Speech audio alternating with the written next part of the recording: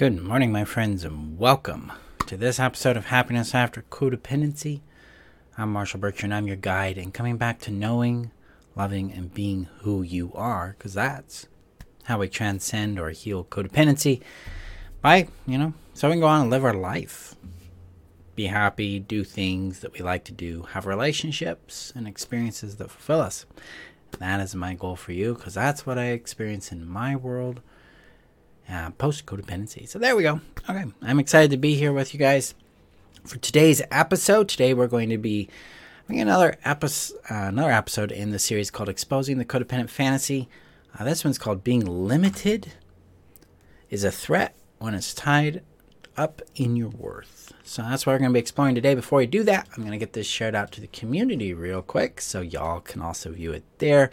If you're looking for a place where you can find guidance, you can find support, you can find additional tools and opportunities for healing and growth, the community can help with that. The link is above on Facebook, below on YouTube in the description. If you're watching via YouTube, please subscribe and hit that bell button because I upload stuff weekly, sometimes usually 2 to 3 times a week. Also, thank you for subscribing and sharing this out sharing my work out to people whom you feel would benefit from it. Additionally, if you're looking for a place where you can have that support, that guidance, that shelter in your healing, check out the community. Again, that link is above in the description above on Facebook, below on YouTube. Check out the rules to the community first before joining. Make sure that is a proper fit for you. So we're going to get you shared out here real quick. For a long time, I used to think, and this is going to be tied into today's topic actually, that I had to be perfect in what I did with these, the pitches and the promotions and the entrances and introductions and blah, blah, blah. That's kind of impressed upon us in business training and the coaching training that I've taken and stuff like that, is this idea that we need to perform a certain way or we're not going to be seen or valued for who we are. And I think that's actually demonstrated itself to be patently false, because I'm just me and you guys are you, and many of you guys choose to work with me, and that is an honor and a privilege, and I'm excited to be able to contribute to your world that way. And that ties into today with being limited. So in codependency, we tend to seek value through the fawn response. And the fawning response is going to manifest itself in behaviors that tend to try to appeal to the threat. So this is where people-pleasing comes in. This is where morphing comes in. Morphing is the habit of shifting ourselves to meet them, to appear in a certain way that we believe would please them or appease them so that they will, 1, stop their abusive behavior, and 2, maybe even increase their love bombing a bit so that we can get that hit of euphoria. We're going to be doing some work with euphoria and fawning and how we disengage this emerging response and get connected more with our innate value and our own safety and our innate self there. So those are the things we'll be exploring over the next little bit here, especially as we gear up for deeper work in the Heal Yourself strategy. So for those students that are with me, and if you want to become a student, join the Happiness After Codependency system. It's open for enrollment. The link is above on Facebook, below on YouTube. It's open enrollment till April 8th. All right. Thingies. So back to this limiting performance thing. So to please someone, we must not have limits. If we have limits, they get upset. Let me know in the comments below if you've experienced someone being angry, upset, criticizing, name-calling, withdrawing love, affection, attention, time, or doing some sort of abusive or harmful behavior towards you because you said no, or because you had a limit, or because you didn't understand what they wanted, or, whatever reason occurred. Limit is a natural, normal thing. But when we're ensconced or drowning in a situation, in a dynamic where You are expected to provide a specific kind of supply to the other person so that they can feel a specific thing. Limits become a threat. When difference is regarded as an insult, as an attack, as an offense to the other person, limits become a threat. When you have a different level of capacity in something than they want, limits become a threat. We learned by the way they reacted to our limits and to our boundaries, which is another form of limit. It's just one that's chosen. We learned to fear limits. We learned that if we have a limit, we are going to be harmed in some way. We are going to lose love. We're going to lose safety. We're going to lose connection. We may even lose identity or purpose. So remember, codependency is an effort or a method or strategy to try to meet the three essential needs we all have, which is a need for safety, emotionally, physically, and relationally, a need for connection with ourselves, with others, and with the world that's safe, and then a need for identity, which involves a sense of value, a sense of purpose, and a sense of inclusion. We don't get those things, we're going to go out and seek them. Codependency is a strategy our brains developed in order to get those needs met because we were not getting them met by the family unit, by the parents, by the culture we were in, that kind of thing. So limits become a threat because the other person's going to withdraw things that we need in order to have a sense of safety, connection, and identity in the world. So we try to get rid of our limits. This results in burning out our nervous system. It results in anxiety. It results in frequent experiences of overwhelm. It results in depression. It results in a chronic tension in the body. It results in a shame and guilt towards ourselves for not having a certain capacity or capability or talent. We learn that limits are bad because we're being compared to other people. The person that we're bonded to, the parent or the peer or the significant other or whatever, is praising this other person with these particular attributes and then denigrating ourselves, ignoring ourselves, putting ourselves down. So we learned this. This is a narrative we gained because of the toxic experiences we've been through. It isn't that the limit itself is intrinsically wrong or bad. It isn't. It's a director. Limits are an arrow pointing us towards a better understanding of what works for our well-being and happiness and what does not. It's a filter there. It's like only so much this, only so much that. It also helps us understand our shape as a human being. And when we understand our shape, we can see where we fit, how we fit, and where we don't, and why. And that can lead us further and further towards our own joy, our own well-being. Because when we embrace our limits, we start to understand what works and what does not, and how those things work for us. This is where magic enters our world, because now we are starting to get a real, innate, genuine sense of identity, connection, and safety with ourselves. When we have this in place, this kind of connection and embodiment of ourselves, the world becomes a lot simpler to manage, to navigate, and to understand, because now we're not looking to try to fit in. We're not trying to contort ourselves so we get love. Instead, we start discerning resources in our world and seeing who fits with what works for us, who does not. And the deep work here in this specifically is how limits relate to our value, our sense of worth and being, and social worth or social value, our internal innate value, our sense of personal worth. Because they are typically coupled together in the abuse dynamic. I won't love you unless you're this thing. That's really the message we get there. When we decouple them and we go, wow, this person won't love me because I don't do these things for them. I'm in a transactional dynamic here. This isn't love anyway. What they were giving me was approval. And I confused that with love because that's all I got growing up. I didn't get real love. Real love is this embrace and warmth of your presence and your beingness.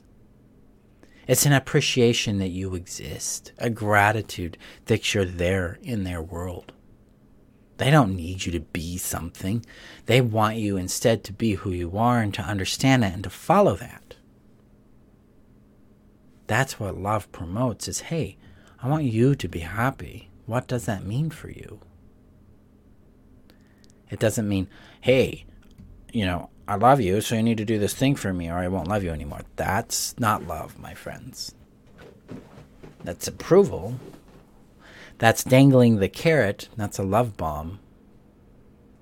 But it's not love. Remember, love bombs. Remember that term? Because what do bombs do, right? They explode. So if you're getting love bombed, something else is going to happen soon, and it's going to be an explosion. It's not going to be great. Real love is soft, it's warm, it's consistent, and it favors the well-being of all involved. And it favors individuality. It wants to know, respect, and value the person as they are. So this is our work here. If we have trauma from being limited, I'll state that differently. If we have trauma from the response people have to us to you being limited or me being limited, if there's trauma there for you, it's going to be attached to your value.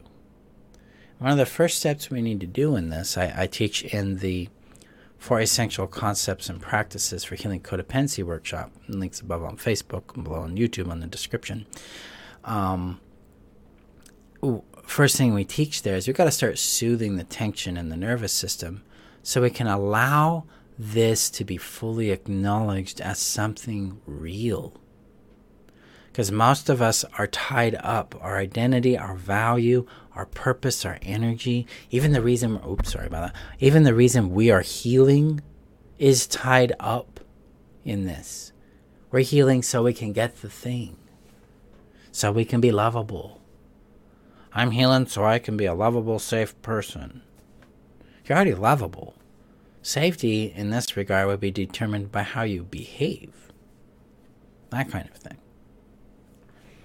Our real work is actually to come to love ourselves. It's come to attenuate ourselves to our values. So that starts with soothing the tension in the body, bringing a little calmness into it, a little less tension. The second step is to start restoring the legitimacy of trust, or trust in the legitimacy of our reactions to things. Because when we don't trust the legitimacy of our reactions, we cannot get in contact with our lived experience.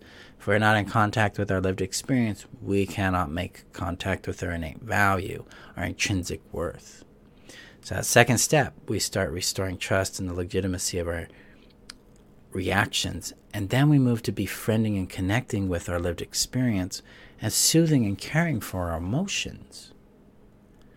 This starts to cultivate space and safety and connection that allows our intrinsic worth to arise within us.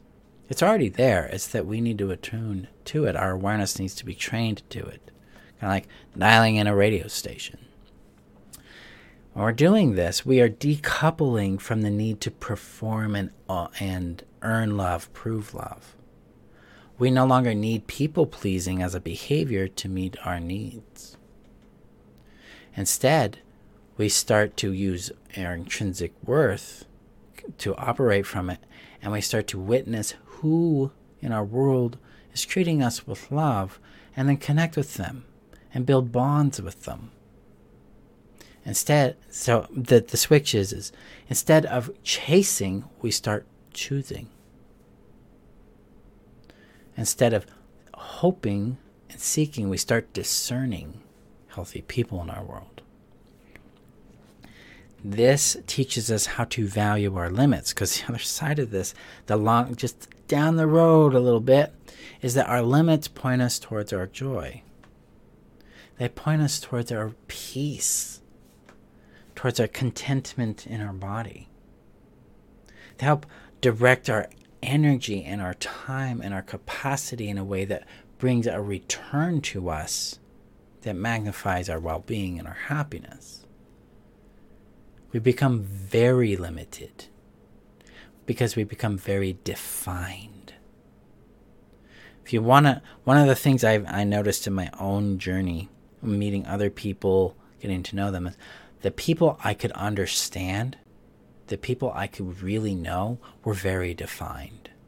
They knew their limits, they knew what they wanted, they knew what they didn't. They knew how it worked for them. I felt safer with those people than those who were this shifting thing going on that I couldn't really get a grasp on where their center was or who they were.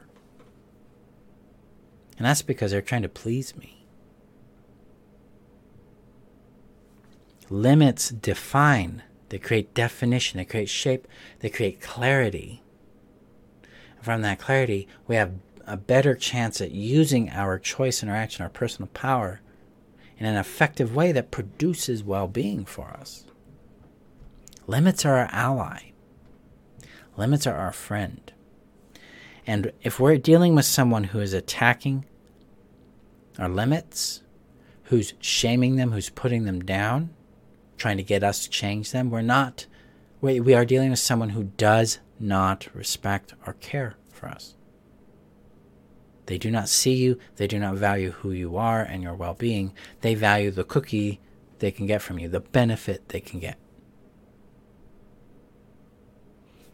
Healthy, loving, mature adults expect limitation because they have it too. They're clear with it. They're fine with it. Because they're more oriented towards understanding who you are, and they want to be understood for who they are by you. This is where we build honest, clear, safe connection with others, because we are defined unto ourselves. This is the work. In a lot of ways, all codependency work is about coming back to one's innate value, and then from that attunement, coming to know, love, and be who you are. That's why my work is focused on that. Everything that I've built in the Happiness After Codependency system, or in the Healing Codependency Essentials trainings, or in the 4 Essentials workshop, are all directed towards this. Because that's the point of the work. That's the solution to codependency that way. So my friends, in our work here today, take a moment and open up to this self-trust exercise. What shifts if you trust just a little bit that your limits are good? Explore that. See what that starts to teach you. See what you discover there. And let me know. You can contact me on my website. You can share in the comments below. But let's see what you experience there. So as a little announcement here, again, enrollment for the Happiness After Codependency system is open till this Friday. So you can come join us. Link is above on Facebook, below on YouTube in the description, as well as enrollment for my next live course, which is a Healing Codependency Essentials trainings. This course is designed to answer the question of, how do I do it? What do I do instead of codependency, Marshall? Well, I'm going to show you what to do, because in the first module, we decode your codependent impulses and connect them to a healthy alternative action. So when you feel like you need to please, you have a different set of actions you can put into place immediately.